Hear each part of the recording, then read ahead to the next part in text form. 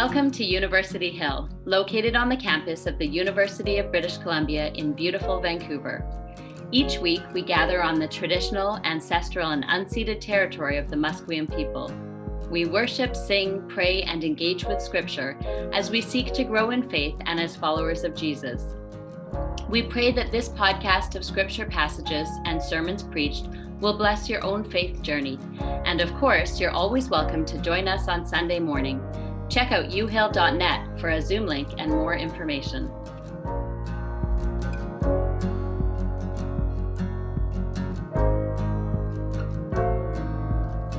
Our second reading today is from Luke 6, 27 through 38.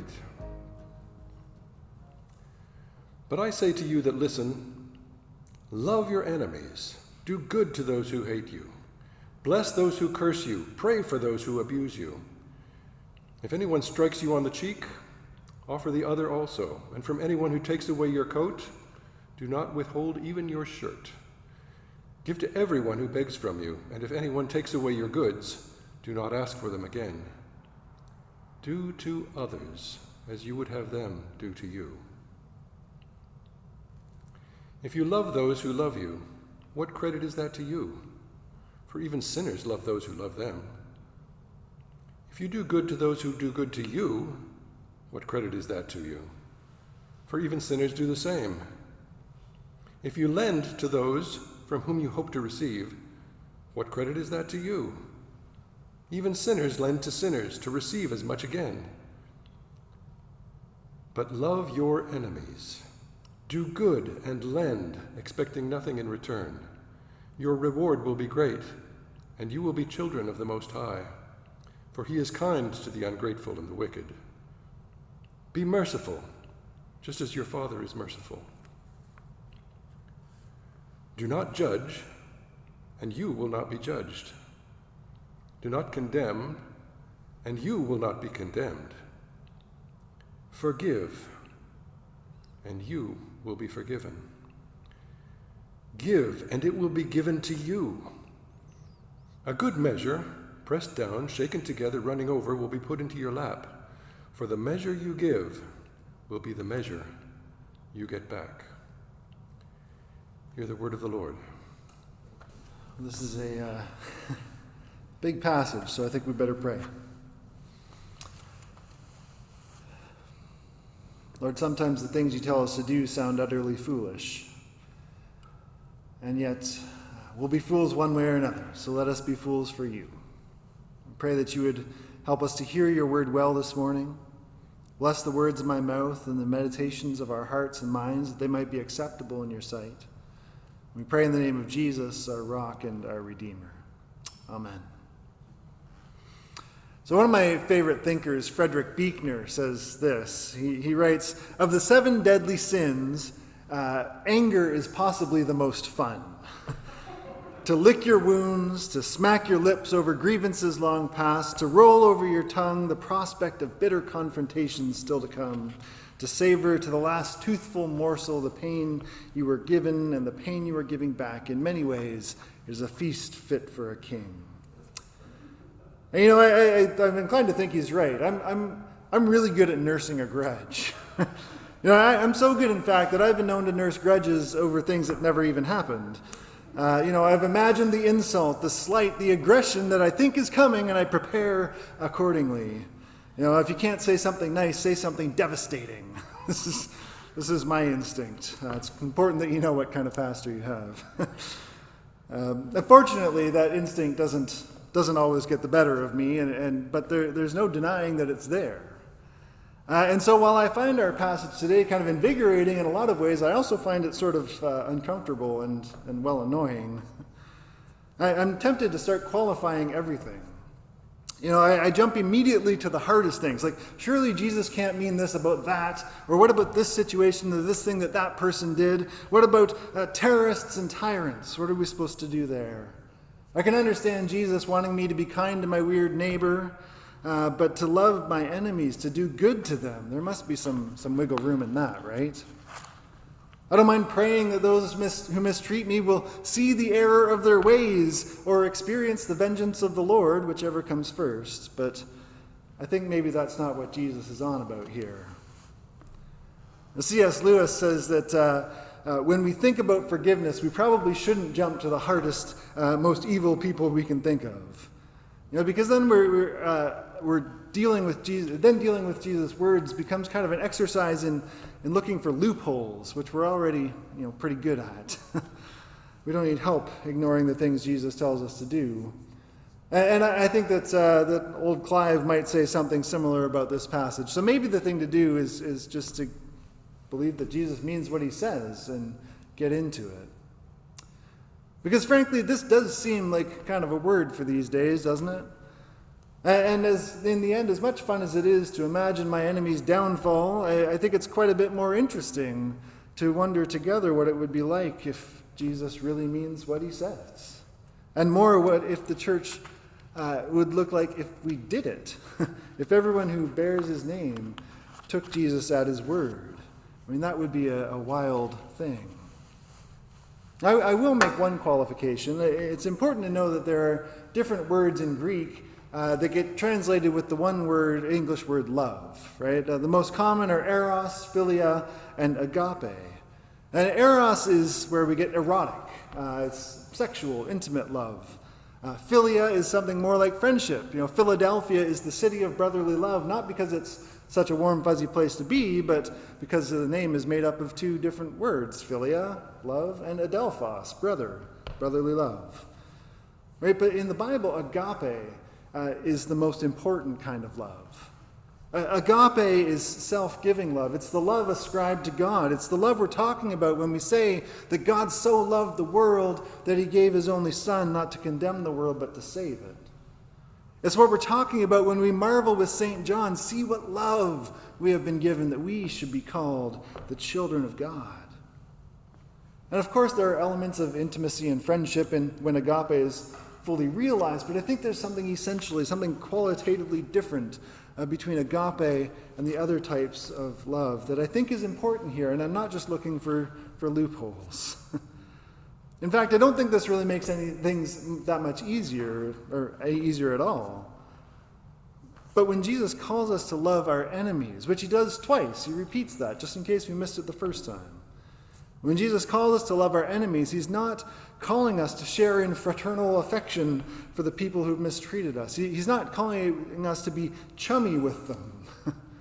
That's not out of the realm of possibility, of course. We might end up there. Strange things happen when we hang out with Jesus, but that's not the call. The call is agape. Jesus is commanding agape, and it's a command. It's in the imperative mood, for those of you who wonder about these sorts of things. Gail? Jesus is not making a suggestion, right? This is what discipleship means, what it means to be his apprentice in the world, to become like him. We will be an agape people. We will be a people who love because God so loves. And as an agape people, I think three things will be true about us. One, we will refuse to dehumanize. Two, we will look sin in the face and deny its power. And three, we will refuse to take mercy off the table. We will refuse to dehumanize. We will look sin in the face and refuse its power. We will refuse to take mercy off the table. We'll refuse to dehumanize. Now here's the thing about people. Every last one of us is made in the image of God. Every last one of them is created in the image of God. And every blessed one of us is almost an impossible miracle. Now, one estimate is that the chances of you having been born at all is 1 followed by 1 in 10 followed by 2,685,000 zeros, which is quite a big number. Another is that it's 1 in 400 trillion, which is a number that you can't even fathom. It'll break your brain if you try to imagine how big that number is. And one of my favorite ways to think about how big a billion is that if you were given $5,000 a day from the time that Columbus sailed across the Atlantic until now, you still would not be a billionaire. And a billion is not even a drop in the bucket compared to 400 trillion. So every single person is a miracle who bears the mark of the one who made the heavens and the earth, to whom the whole cosmos belongs. And every single person is someone who has the capacity to reflect that love that made everything. Which can be hard to believe some days. We might even have a hard time thinking of it. There are certainly lots of people that I have a hard time seeing as divine miracles. But what if we were a people learning to see it? Learning to insist upon it, even when it's practically impossible to imagine. It would mean that we wouldn't be able to hate. We wouldn't be able to curse. We wouldn't be able to mistreat. Because in order to do those things, you have to dehumanize. We have to refuse to see someone else as a beloved of God. In order to hate and curse and mistreat, we have to refuse to see someone as a person for whom God would cross heaven and earth. In order to hate and curse and mistreat, we have to refuse to see someone as a person for whom God in Christ is entirely prepared to be poured out. To be an agape people is not to be concerned for others because they are likable or desirable or useful. It's to love the fact of them. It's to cherish their humanity. It's to seek their best because that is what God wants for them, whether they know it or act like it or not. And of course, lots of people don't know it or act like it. We don't always know it or act like it. We don't always treat life as a precious gift.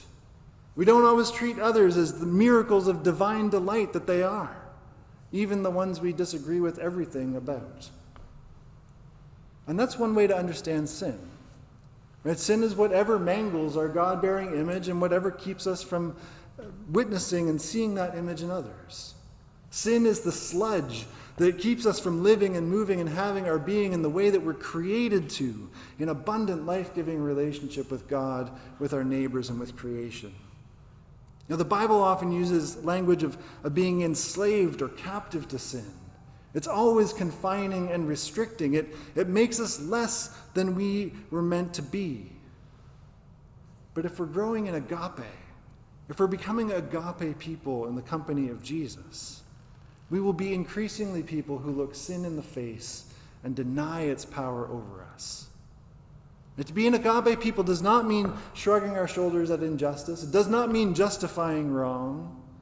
It does not mean cowering in the face of hatred and violence. It doesn't mean letting ourselves be doormats to those who maniacally cling at power. It doesn't mean turning a blind eye to the greed that is destroying our lives and our planet. But it does mean responding to the ways of sin and death without resorting to the means of sin and death. We respond to the ways of sin and death without resorting to the means of sin and death. It means refusing to meet sin with sin, or death with death, or violence with violence. It means refusing to dehumanize others even when they dehumanize us. Now, agape is not passive. Jesus is never passive. But he refuses to play by the overbearing terms of a world addicted to sin and death. He refuses to mimic those who grasp and grab and cling at control. He refuses to overcome the violence of the world with a violence of his own. He's going to do something altogether different. And he calls us to do the same. You know, the strange and utterly contrary to all of my instincts, things that Jesus calls us to are not passive, weak acceptance of hatred and cursing and mistreatment. These are creative disruptions of the ways and means of sin and death. You know, to turn the other cheek, for instance, is not a masochistic willingness to let someone hit you again. It's not justifying abuse. In fact, it's more of an image than an instruction. And the folks Jesus was speaking to in the first century knew a couple things that we may not know. They knew, for instance, that someone would only hit someone else with their right hand, because that's how it was done. The left hand was used for other things, which we will not talk about here. And he's not talking about two people who are equal in a duel, right? And this comes clear, actually, in Matthew's telling of the story. Matthew says that Jesus says that if someone strikes you on the right cheek, turn to him the left cheek also. Right? And the only way to hit someone on the right cheek with your right hand is with a backhand. This is the strike of a superior to an inferior. Right? In order for them to hit you on the other cheek, they're going to have to do it as an equal. They will have to look you in the eyes and see your humanity and maybe remember their own. And I think it's worth reflecting for a second. There's a whole other sermon in this thought, but Jesus expects his followers to be on the side of the oppressed, not the inconvenienced, but the oppressed, the people who are actively experiencing the violence of the world. That's where we stand. Those are the ones with whom we stand. This is a bold refusal to accept the kinds of power dynamics that would make it reasonable for one person to hit another. It upends the expected order of things. It makes violence ridiculous and refuses to meet sin with sin. The same with the instruction to give away your shirt if someone wants your coat. Jesus is talking about debt repayment here. And if someone is having to give away their coat, it means they don't have anything else to give. Other than the shirt, in this case it would be a long shirt, other than the shirt on their back. The situation lays bare an unjust economic system. And the thing is, in context, nakedness was shameful, but the shame was more on the person who saw the nakedness than the naked person. Now Jesus is basically saying, hey, if you want my coat, you're going to have to take my undies too. He's revealing the shame and the callousness that would allow someone to take even the last thing that someone had and call it justice. Again, it's staring sin in the face, making it ridiculous, and refusing to play by its rules. Both of these instructions, turning the other cheek, giving away the shirt, are Jesus telling us that we are made for more than the paltry and pathetic ways of sin and death. It's him insisting that God will not overcome our brokenness by breaking us, that God will not overcome ugliness with ugliness. It's revealing, as Dr. King said, that darkness cannot drive out darkness. Only light can. Hate cannot drive out hate. Only love can do that. Jesus is insisting that God's plans for the world are more than we can ask or imagine. We are not subject to the ways of the kingdoms we're used to.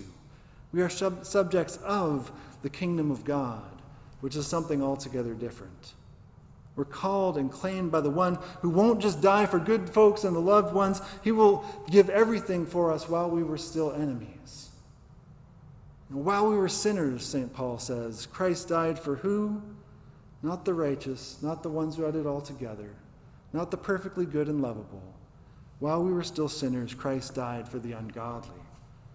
While we were enemies of God, you and me and them, God came after us with a love that not even death could stop. While we were still enemies, God came after us with a love that death could not stop. And when we understand that, then we understand something about what Jesus is going on about here. That's the love that Jesus is calling us into. This beautiful, audacious, all things new love that will not settle for broken systems or mangled relationships or dehumanizing indifference. We are called and claimed for more than that. We are to be creative and risky and mischievous in love. We are to chase after a love that is bigger than the narrow range of folks we would love if it was left up to us.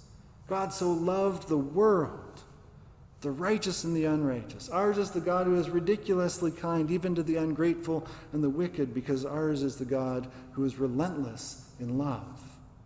Which is why mercy is never off the table. We get to insist with the one who's willing to die for the claim that no one is ever completely lost. I'm pretty sure that's true freedom, whatever else is being trumpeted these days. We often think of freedom as the ability to be unhindered by anything or anyone that we don't want or like. Right? But that's ultimately living life by subtraction. It's myopic. Eventually, all we can see is the tip of our noses and not much else. But Jesus is inviting us to expansive life, to love more than we are naturally inclined to do more good than we would do left to our own devices, to be more generous than we think is even possible. And all of this may seem kind of idealistic, to think that this is the way that God is going to change the world and save it. But I don't think it is. I think it's just hard. I often come back to the G.K. Chesterton quotation that the Christian ideal has not been tried and found wanting. It's been found difficult and left untried. I mean, it's hard to love people who don't want to love us. It's hard to show mercy to the apparently unmerciful.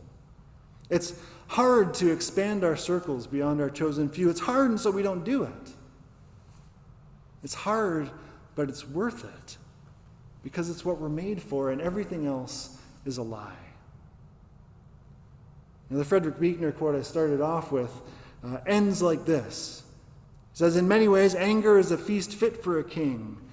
The chief drawback is that what you're wolfing down is yourself.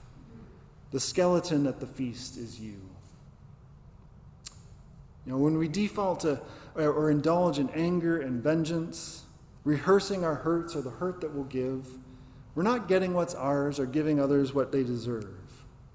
When we choose selfishness over generosity, we're actually losing out in the weird metrics of God's way. We're forfeiting our truest identity as those made in the image of God, the God who will cross heaven and earth to get to us and give everything for us, even when we don't deserve it. And so what would it be like to heed Jesus' call to creatively disrupt the ways and means of death and violence, the ways of dehumanizing selfishness, the ways of power-grabbing greed? How are we being called to rehumanize, to look sin in the face and deny its power, to show radical mercy? And again, we may not want to jump to the hardest examples. Perhaps we want to start just where we are. Pray for someone you don't want to pray for. Do good to someone you would rather not do good to. Be light in those sin-dim places that we all know and would rather avoid. Not because it's easy, but because it's what we're made for. Because in Jesus, it's what we're called and claimed for. So may it be so.